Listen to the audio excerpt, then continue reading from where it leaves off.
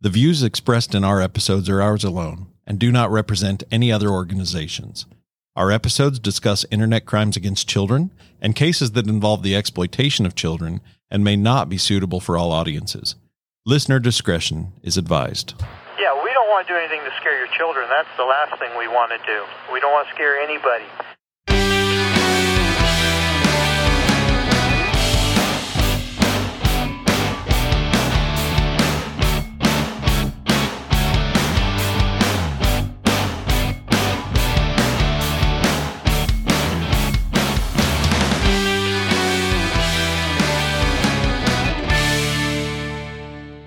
Welcome to Catfish Cops. Welcome, everybody. My name is Brandon Poore, and with me, Tony Godwin. Tony Godwin. And last week, we brought to you an episode about Mr. Kane. Ricky Kane. Ricky Kane. So Tony's case with Mr. Kane, if you'll remember last week, within the first day, Tony and Mr. Kane were talking about some of the sexual things that Mr. Kane wanted to either teach or describe or experience with what he believed was a 13-year-old female. So in talking with Tony as a 13-year-old female, Mr. Kane not only gave us new terms to look up in the dictionary, Exactly, but he gave us great referenced material straight from a medical book on how to know the anatomy of the female sexual organs and how they work and what an orgasm and all that stuff, if you'll remember. And something that we don't see often and probably haven't seen since is Mr. Kane sent Tony a photoshopped child sex abuse material image. Yeah, and we call that simulated imagery because obviously it's a real image of a child involved in a very graphic sexual depiction. And so what he did by superimposing my face onto this image, which really threw me for a loop, initially, but so much so that you didn't recognize it at first, huh? Yeah. And I just said, oh, she looks a little bit like me. And it was one of those, oh, well, look again. It is you. It is you. What? And I said, you never had that since, right? Nope, never had it since. I heard about it way back, like they used to talk about things during training and exercises and things like that where this, could happen. And then some other things called steganography, I think is the term. Yeah, where things are hidden inside. Things are embedded into other, images. Things like that. Images are embedded into other, types of files and whatnot. But no, this was a first for me. And so So there's a charge for that, right? We're not just like, oh my gosh, we've never seen this before. Yeah. There's a charge? There is a charge for that, for doing simulated, obviously the term child pornography that we don't necessarily use very much, but it's still in our statutory language because it's in the law still. Yeah. So we just haven't gotten updated to CSAM, our child sex abuse material, which we've talked about sort of exhaustively. So as bad as I felt to end the episode last week with that being part one, I thought we should do that just because this is a pretty lengthy, case and where it went and what transpired from there. And so, but don't despair. All of that was just in day one. Day one. Yeah. Can you imagine? That's crazy. Yeah. And this was a 4-month investigation. 4 months. So if you're having to see him doing all of that on webcam and he's sending you these images and he's sending you photoshopped images on day one, this is what people don't know about this job, right? Is that it is a lengthy process and it's like it takes a toll in the amount of time you have to see this stuff. Yeah, it's a daily grind. It's a daily, exposure to this type of material. It gets exhausting at times, for us to have to deal with this because it's not just an 8 to 5, kind of thing, and we can shut it off and then go home. And, this is almost at times a 24-hour deal. And so, we'll probably spend some time in a future episode and just kind of go through quickly because we don't want to, we're not sort of trying to gain sympathy for ourselves, but we will go through and maybe detail. We asked for it. We did ask for it. We may go through in detail, like exactly what we have to do when we come across child sexual abuse material in a case and sort of the process for how we have to, present that in court and stuff Right. like that. So there's a lot of having to deal with it, but that's not this time. So keep going. Let me pick talk back about up. Yeah. So once, I guess for you listeners, we're at basically day 2 and we'll take this to a conclusion now. And so once day 2 kicked off, there was a lot of communications about, meeting in real life by day 2. And so there was lots of questions that, were brought up about, where's your parents and what kind of jobs do they have and what are their schedules and how often are you by yourself and how are you going to get away if I'm able to come up there to see you and all of the things. And I thought, well, man, this is rapid, like we're really moving quickly. So what I said in last week's episode about maybe he's going to say, I didn't really believe it was a 13-year-old. And maybe that's going to be his explanation as to why he's talking about very adult things and hosiery and things like that. And what he wants to see you wear. But now day 2, it's clear he thinks you're 13. Yeah. And because he wouldn't have to address what's your mom going to say, or how do you not get caught and things like that. Yep. And so I essentially, give him the answers that I give him related to that.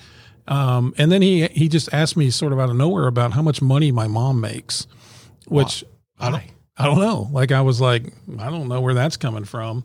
And so in my maybe ignorance, or I don't know, I just said she makes pretty good shekels. And so when I said that word, did you have a freak out thinking like, why did I just put that? Because I would at the time I didn't. At the time I didn't. But as I prepared for this, and I kind of was rereading things, and getting ready to tell this story, I realized exactly how dumb that was for me to use a term like that. It's not dumb, but of course you think as an investigator, you're like, would a 13-year-old say shekels? Yeah. And guess what he asked? Are you Jewish? Oh. And I said, Jewish? No. Well, I guess because he wanted to introduce the term adroitly to you. Yeah. Well, he just now is going to educate me about a shekel. Oh. And so Good. He says, because the term you use, shekels, is a Yiddish term. And I said, I don't know what a Yiddish means. I don't know what any of that is. And so he aptly tells me shekel is any of several ancient units of weight or of currency. The first usage from Mesopotamia around 3000 BC. Initially, it may have been referred to as a weight of barley. The first syllable, she, was Akkadian. Thank you. Akkadian for barley. This shekel was about 180 grains, 11.5 grams, or 11 grams, or 0.35 troy ounces. That's the response I got for. Did you ever put these words into like Google to see if that's where he's getting this, or do you think he's actually citing this from memory? Well, I don't know if I discuss it later. I don't think I do, but it's a combination of both. It's him giving me his opinion on certain things, like the orgasmic conversation from last week. Mm-hmm. I know came out of his mind based on things that transpired later on in the case. But for other things, and he told me in the chat, he's like, Google's my friend. I go to Google and I type this, and now I'm educating you and blah, blah, blah. And so I kind of dismiss everything like, oh, okay, whatever. I was like, I didn't know what it meant. I just heard a kid at school use it, and I thought it was funny. That's why I said it. And so from this point forward. Now you can go back and tell that kid at school exactly what it means. Right. And so from this point forward, I referred to Mr. Kane as the professor because he seemed to thrive on that. He seemed to enjoy the fact that I, recognized that he was smarter than me. Maybe it was all part of this dominance and control and whatnot. The teacher role, though, is one that we see, you're going to see, I think if you listen to our episodes long enough, you're going to see a theme, and teaching seems to be a theme that we get a lot, right? Absolutely. Yeah. That's a very common denominator. He did ask me for a photograph of my mom. And so another theme. And how did you, okay. So I tend to respond differently probably than you do to that question, but this is something that more than one offender, more than 5 offenders has asked, Yeah. like, what's your mom look like? Right. You know, like maybe I'll get to you by going through your mom. Yes. Right. Yes. And that's the way I interpret most of the time, because this is not the first time. I mean, this may have been one of the first times. I get offended by that. You're not easily offended, apparently. Yeah, there's no sweat off of me. I just sent him a different photograph that I use. Oh, so you showed him your mom. I showed him my mom. I'm always like, okay, fine. You can have my mom and stop messing up my time. But yeah. No, I showed him a photo, and that's how you get more rings than I get. that's right. Yeah. I got it down. I've been proposed to a few times, and things that don't hate. That's all I can say is don't hate. I'm not mad. And so the next part I want to talk about, when I sent him the mom pic, he told me he could see how I was as beautiful as I was. Oh, well, did you pass it on to your mom? I did. I passed it along to my mom, and she, I will say, was not very happy. Yeah, I can imagine. Anyway, so the very next thing I want to talk about, and again, if the kiddos are in the car, hit the mute button and wait until they get in the classroom. Oh, we didn't say that. You probably should have not been listening to this far without them being not present. That's probably a good point. Yeah. A little oversight on our part. We're sorry. We're sorry, children. But this next part, for sure, we do not want any kiddos in earshot. So it was a very unforgiving moment for me, and it revolved around Mr. Kane and his webcam. And so he brought up a topic with me and his desire to teach me about this topic, because this was something that he had a strong desire to do to me. And so the topic came up, and he used a term called RIM, R-I-M, RIM. Okay. And so I, sort of puzzled, said, I have no idea what that is or what you're talking about. Which is a reasonable response, right? Yeah. Because you shouldn't know about, Right. We shouldn't know about it, but we do. Yeah. And so what I'm going to attempt to do in this next segment is paint a picture for you visually. And there's no other real way for me to do it than to just do it. Again, we walk this fine line of trying to tell the story the way it was told, the way it happened, and not offend everyone. So I want you, if you're not driving and you're just listening to this, I want you to close your eyes and just envision. Do we need to tell our moms to turn this off? No. Okay, go ahead. Turn that up. I want you to hear this. I want you to envision that a grown man is at his desk at home, and that his elbows are on the table, and that he is in front of his computer screen, and his hands are up, like with his chin resting on his hands. And everybody, I think, can envision that. And Mr. Kane, he's wearing a long sleeve shirt. His hair is combed quite perfectly, I might add. And so in my eyes, he's in rare professor form. He looks like he's about to dole out an education to me, and boy, is he, right? And so he's making motions and he's talking with his hands. He's a hand talker. And so while this is happening, a coworker of mine just happens to come in the office. And he's standing behind me while this live webcam is being broadcast. And because there's no audio, or there's audio coming from Mr. Kane's computer, but there's no audio on my end, obviously, that would sort of really ruin the moment, being a 13-year-old girl. My coworker asks me, hey, what's going on? And I casually mention, because I rarely got visitors in my office. The guy who I took over for, nobody even knew where his office was. So nobody went to visit, but I was of the opinion that misery loves company. And so why not? You've walked in, come on in, Yeah. And so I sort of tell him, this is what I'm about to get an education on. Oh. And so now he's educating too. Now he's going to educate too. He just doesn't know it.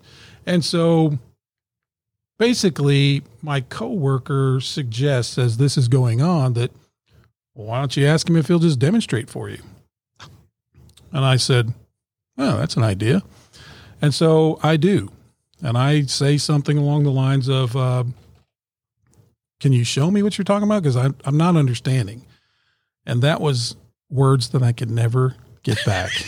You can't unspeak. Can't unspeak. I rang the bell, and it cannot be unrung. Was he happy to demonstrate this for you? He was ecstatic. Really? He got this smile on his face that went from earlobe to earlobe. He immediately, and I mean immediately, he stands up and he begins to unbuckle his pants. And you said, "Dear God, what have we done?" And I'm growing extremely nervous at the time. His pants and drawers are down before you know it. And I'm scared. I'm very scared what's happening. And so he does a 180 where he's standing in front of his desk, and he knocks over something like a cup of coffee or water or something like that. And it spills all over because all I hear is, "Oh shit." And then he literally, he runs. Well, he can't run because his pants and underwear are around his ankles. He waddles like a penguin. Waddle, waddle, waddle, waddle, waddle. And he goes into what looks to be a kitchen, comes back, waddle, waddle, waddle, waddle, waddle, waddle, with these paper towels, and he is mopping up whatever it is. He just dumped all over his keyboard. No. He didn't dump it. How did he knock it over? No. Oh, okay. Okay. So he knocked it over. Okay. So he didn't knock it over that way. You can't make this up, though. Man, you went way far right. We've both turned a bright shade of red. Oh my gosh. So he waddles with his pants around his ankles. Like in a very fast motion. Something like you'd see your little kid in a diaper when they, like little tiny baby steps. And how do you recover from that?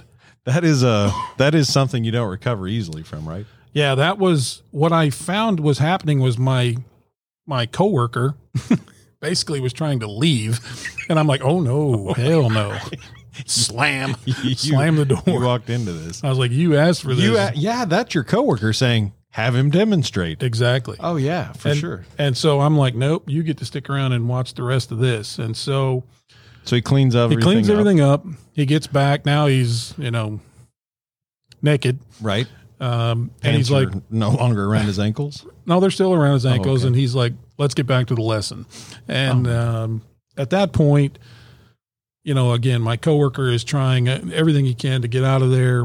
And so I'm like, "No, you get to suffer through this."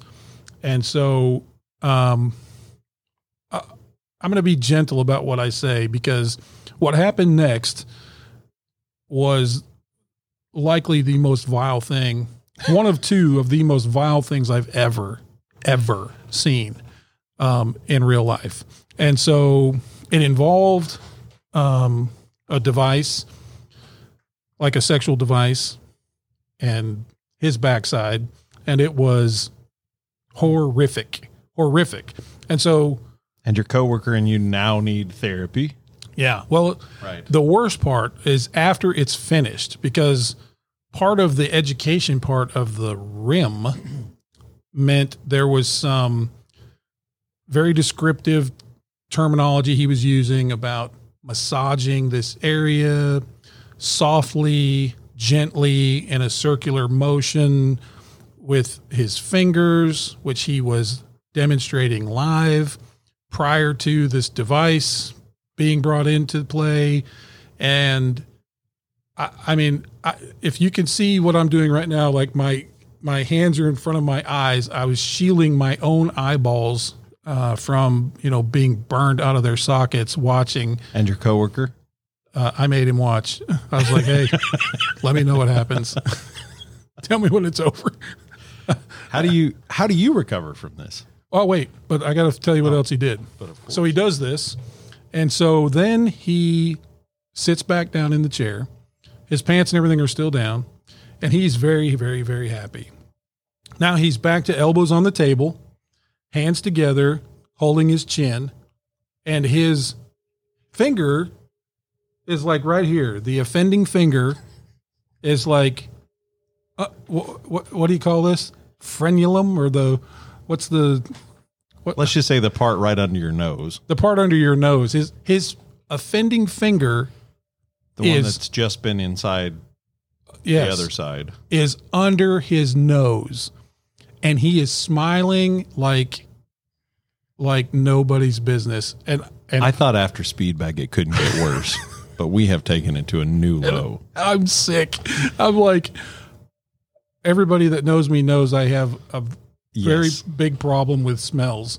And so much so that Tony has a very, very reactive gag reflex to smells. Yes, it is off the chain. And you know what I was doing. I was sitting in my desk. Gagging? Yeah, dry heaving and whatnot. And so I'll be very honest with you. I was so sort of decimated by that. Like, that was so far off of what I was expecting. Like, I stopped talking to him. He got a seasoned ICAC detective. It was terrible. So grossed out that you didn't talk to him. For Yeah. how long? Close to 2 weeks. And did he wonder where his 13-year-old Yep. child had gone? Yes, he did. And now this will kind of bring it full circle for our listeners, because spring break happened.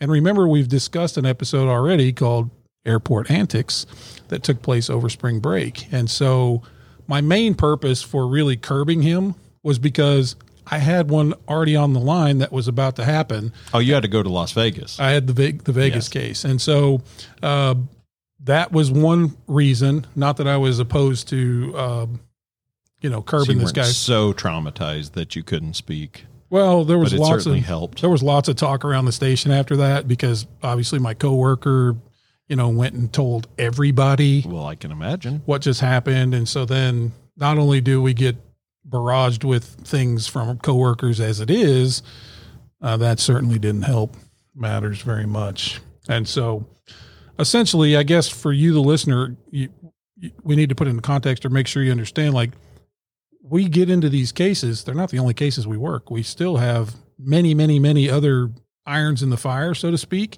And so sometimes they get prioritized. If something obviously hands-on comes in, we have to jump and handle that first versus, the professor wanting to educate me about rimming and everything else. So yeah, we have a lot of stuff going on at the same time. So it's not like the professor's the only thing that you have to deal with. I would occasionally, like, he was hitting me every day, for communications. And then essentially I would give him a tidbit. Like, I don't know, I said I was grounded, or, we were gone on spring break or something like that. But once we kick back off, he doesn't even bat an eye. It's just like, we're back in the game. Everything is just like it was before.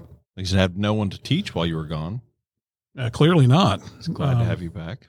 So he mentions to me that he's going to be driving through North Texas and through the North Texas area, coming up fairly quick. And I'm like, oh, okay. And so he begins to tell me this whole story about how he bought a cottage up in the northeast part of the United States, and that he was going to be driving a car, pulling a trailer full of furniture to this place in the northeast, and that he was going to basically use that furniture to furnish this cottage. And then he planned on, obviously leaving the car there so that he has a car while he's there, and he was going to fly back home. And so during his road trip, the professor told me that, hey, I got to have lunch. I'm going to be in the area in North Texas. Why don't we try to get together? And I'm like, okay, all right, I'm down with that. And so, he said basically, hey, I could stop in person and give you an in-person lesson about some of these things. So nice. Yeah. So nice. He's a giver. That's what he is. He's a giver. So what did this lesson include? What was he going to teach you?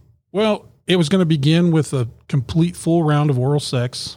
And then it was going to be followed by some really deviant sexual exploits to educate me about real love and real sexual prowess. That's the term he used, prowess. I said, I don't know what that means. I'm not very adroitly. And I wasn't very adroit. Yeah, my response wasn't so adroit. I don't know how this is scary. Like, it should, I would hope, scare anyone, but particularly our parents out there, that if this kid really were a child who didn't know better and had been manipulated into believing this guy was safe, this guy's going to do some pretty pretty out there stuff and dangerous stuff, right? Yeah.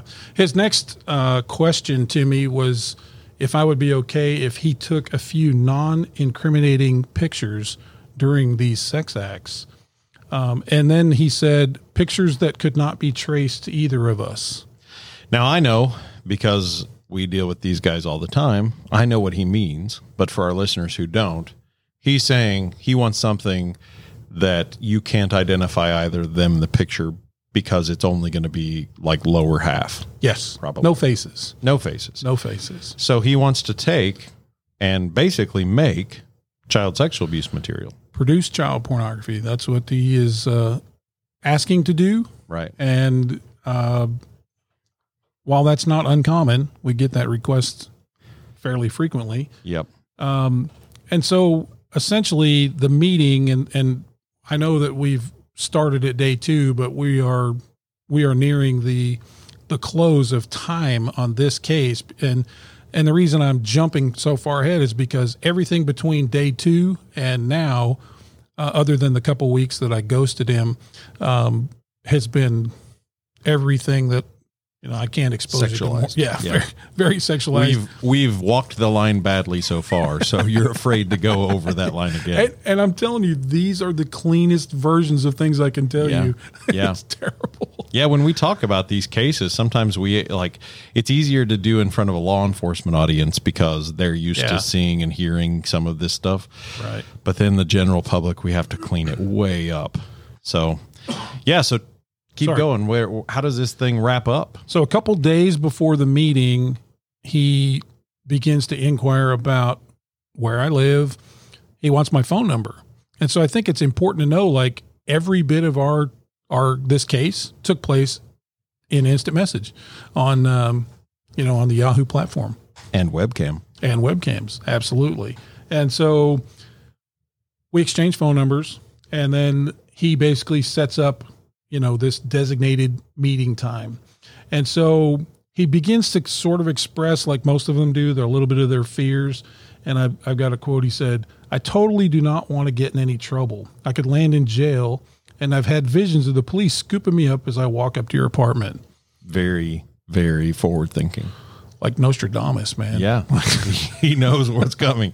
But, that's amazing to me. Like, because we get this a lot. And you're going to hear an episode here in the near future that I talk about this, where the suspects often try to back out, or they, oh, I'm not sure. And they kind of question. And some of them are just, they're ready to go. But some of them are really having this moment of clarity where they're like, I could really get in a lot of trouble. And they've done horrible things up until this point.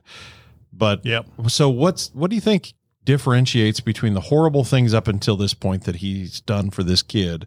What's different now about the meeting in person? Yeah. The only thing I can sort of equate it to is when everything's happening online in that online environment, it's anonymous. As real as it is, it's anonymous to them, and it's not the real deal. But to cross that line, to make that substantial step, to drive 4+ hours. But they do it. And they do it all the time. Yeah. That is when we do see a lot of hesitancy, a lot of, oh, maybe we'll just meet for dinner this time, or maybe we'll just go to a movie, or maybe we'll just do this, or maybe I'll just drive by and wave and I'll get you on the way back, or, whatever. A lot of fear sets in as to how real this is.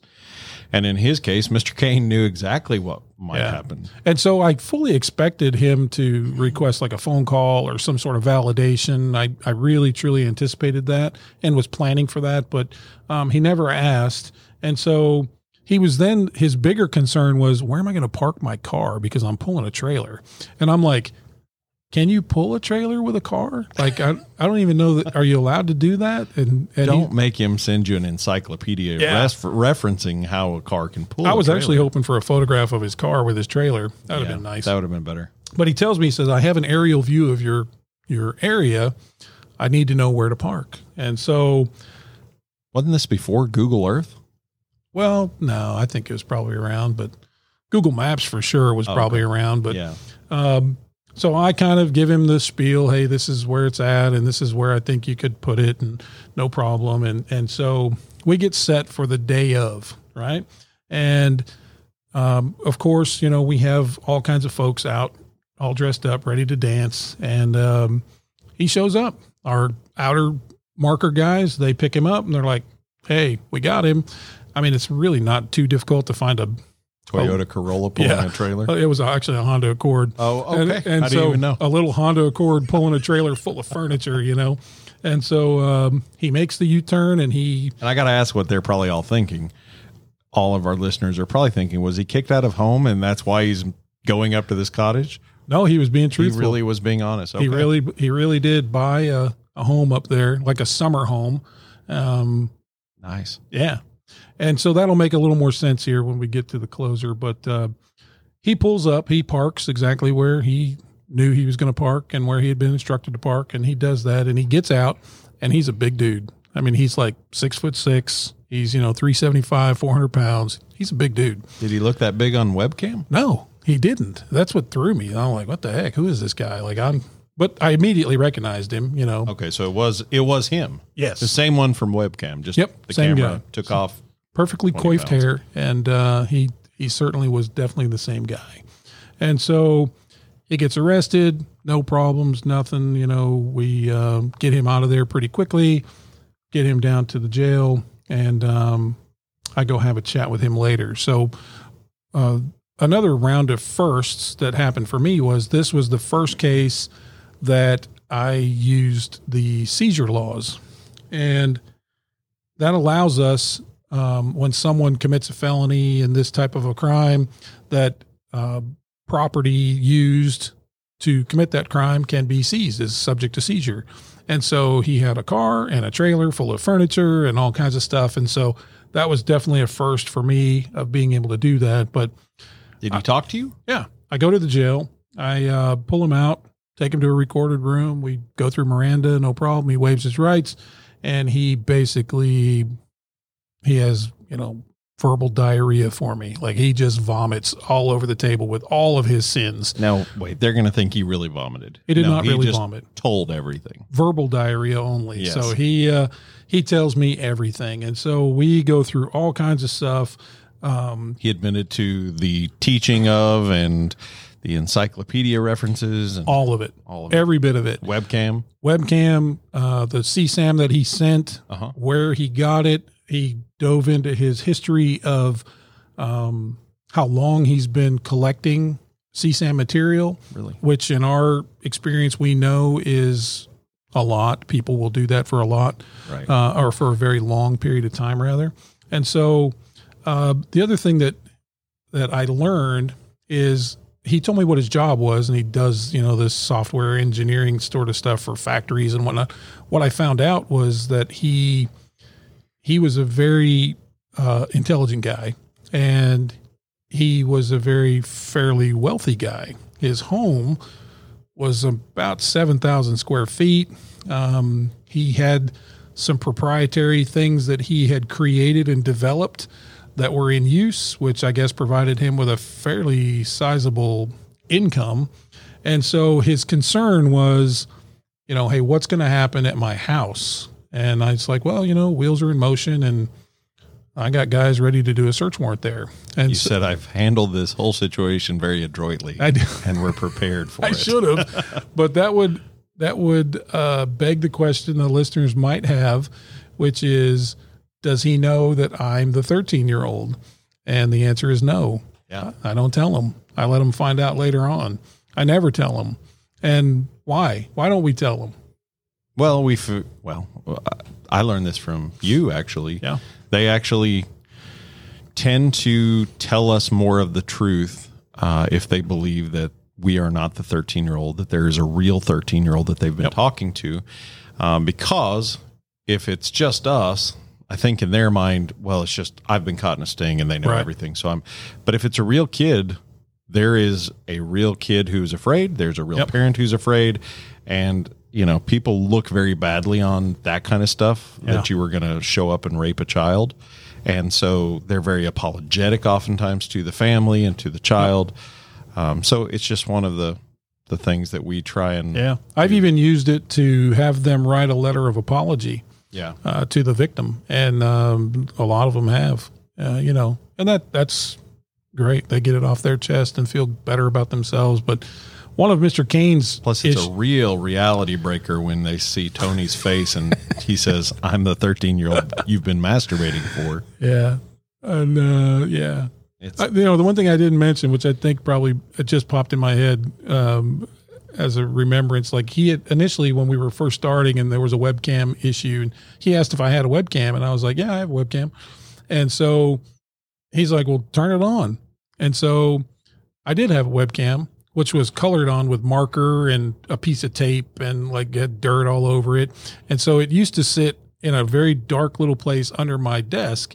And so when I plugged it in, I would wave my fingers in front of it and I'd say, "Hey, I'm here." And you could, like, it's very just dirty, gross. Couldn't tell what it was. Couldn't tell what it was. And he's like, "It's not working." I'm like, "Oh, what's wrong with it?" Anyway. But then he was so nice to bring you a webcam. Yes, he did. He brought a webcam for me. He brought some digital cameras to take those non-incriminating pictures. Yeah. Nice. And so he brought plenty of that. But one of the things that he mentioned in the interview that, sort of threw me big time was the size of the collection of CSAM material that he had. And so he guesstimated only, and he said more likely it would be far more, but he said, I believe I have 1 million plus images as a collection at home. Just CSAM. Of just CSAM. And so we walked through this whole process. Where do you get it? And all of the things that follow with that. And what do you do with it? Where do you store it? And he stored it on CDs. Oh, what a terrible thing to have to go through. Yeah, well, I mean, this was quite a while ago. So, but 2009 or 10, and you're having to go through 1 million images of CSAM on CD. Yeah. How did you do that? Well, let me tell you how that happened. And so his concern was that we didn't destroy his house because of his family being there. He ran a business. There was businesses that were run out of the home. And so he did not want to, have his family go through a big process with the police. And so he very nicely drew me a map. He's like, "Hey, this is where it's at. If you go here to this part of my house, there's a false panel." He said, "You move the false panel. There's a big cavity behind there. Behind that cavity you're going to see probably 3 or 5 towers of CDs." Yeah. And he said, every one of them is chock full. Which is another little point we should talk about, I guess. The hiding of the CSAM that our offenders do in their homes and things like that. So you've probably seen canines on TV that sniff out drugs, yeah, and canines that sniff out all sorts of illegal things. And there are canines who sniff out electronic storage devices. Yes. And they can sniff out things like USBs and hard drives and SD cards just to find where CSAM is being hidden in the home. If any of our listeners are unaware, but there is a very kind of famous case and guy, Jared Fogle, who used to be the Subway guy. Remember the big giant fat guy that lost all the weight and he was eating like footlongs or whatever? I don't think we're allowed to say that. Oh. So he I was, think we are. He was public news. A little bit larger, and now he's somewhat smaller. Oh, I can't say. Oh, yeah. Okay. Well, sorry. We can maybe, but yeah. So yeah. Anyway, the Fogle case, the electronic service dog, was very prominent in that case, and because they used the dog to sniff out all of his hidden child sexual abuse material stored on devices, right? Yep, absolutely. And so on the trip, his road trip to the Northeast and his little stopover, one of the devices that was in his car, after a forensic review, he had over 157,000 images on that alone. Wow. Yeah. And I guess that was going to be material he would just leave in his cottage for his, whatever. So if he's guessing he has 1 million files, then do you just assume there's going to be more than that? Yeah. I think that most of the times, like inherently, they, tell us about half truths. So just like last time when we said that, this person said they had sex with someone who is barely 18, we just probably assume Yeah. that that person was not 18 Yeah. yet. And so what happened from this point is I requested the assistance of another agency to assist me with this courtesy interview with a nice, beautiful hand drawing of where the material was going to be. They were more than happy to help me out. It was a couple guys that I had talked to and worked with. So another agency outside of your own. Yes. Okay. And so warrants were drawn up and the warrant was executed. The evidence was found exactly where the map led them to. Right. And it's then that the case took a slight turn because within a couple days of that, I got the call that, hey, we found everything. We have this. And I was like, okay, hey, I'll be headed that way tomorrow. I'll pick everything up. We'll be good to go. And they're like, well, we're not going to give you the material. And I was like, I'm sorry, what?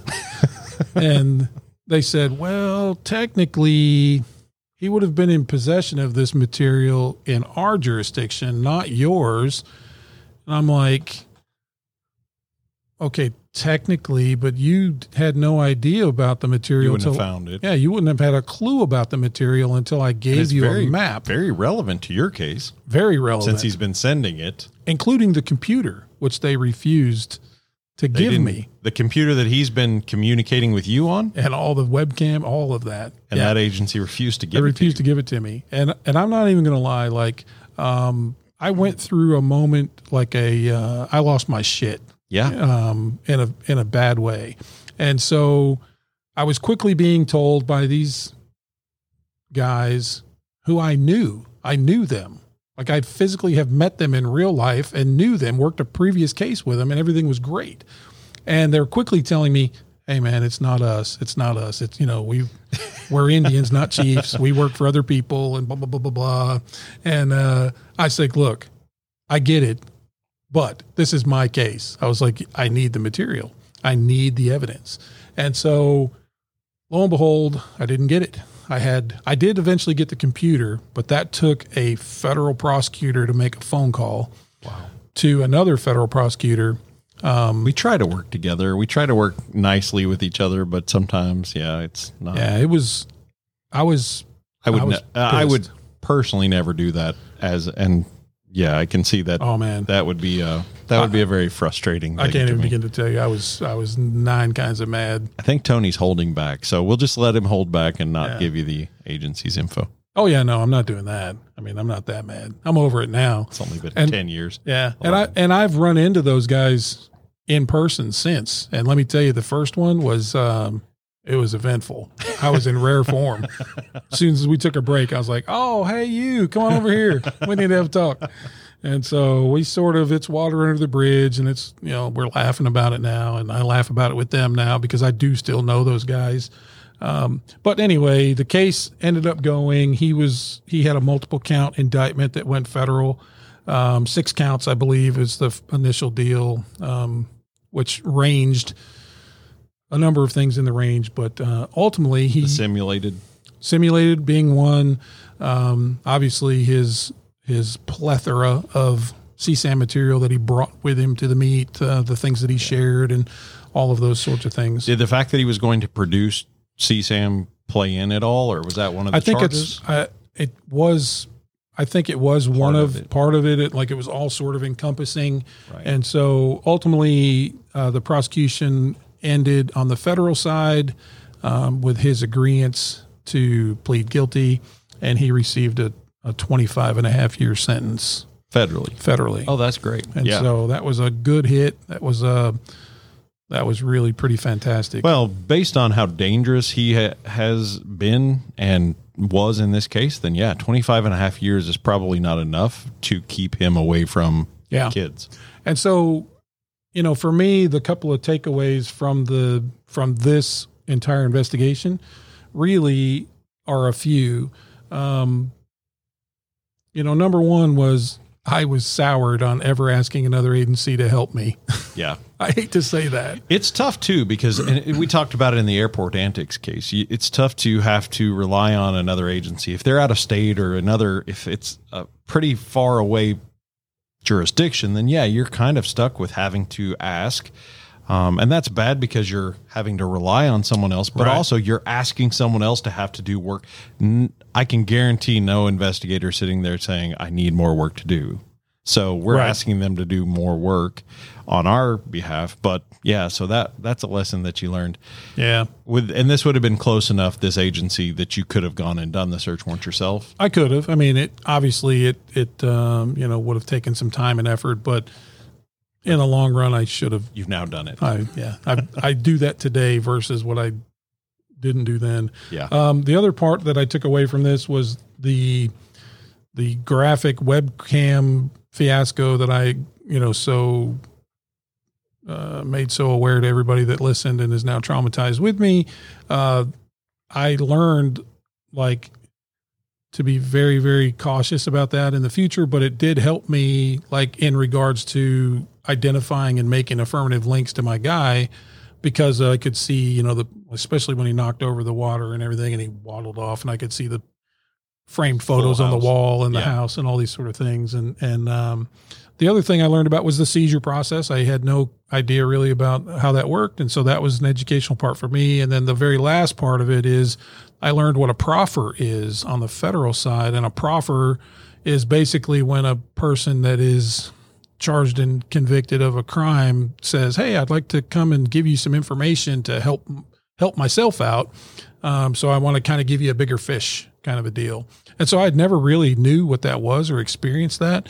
And because on the state side, we don't have that. Did he give you a bigger fish? No, he didn't. But it was very interesting because while I was It was a very anticlimactic part of the story. The sort of the interesting thing that came out of it was, how it happens. And so you meet in a room and it's this Mr. Cain with his attorney and with the federal agency that you've partnered with and with me and with the federal prosecutor. And then there's this conversation of whatnot.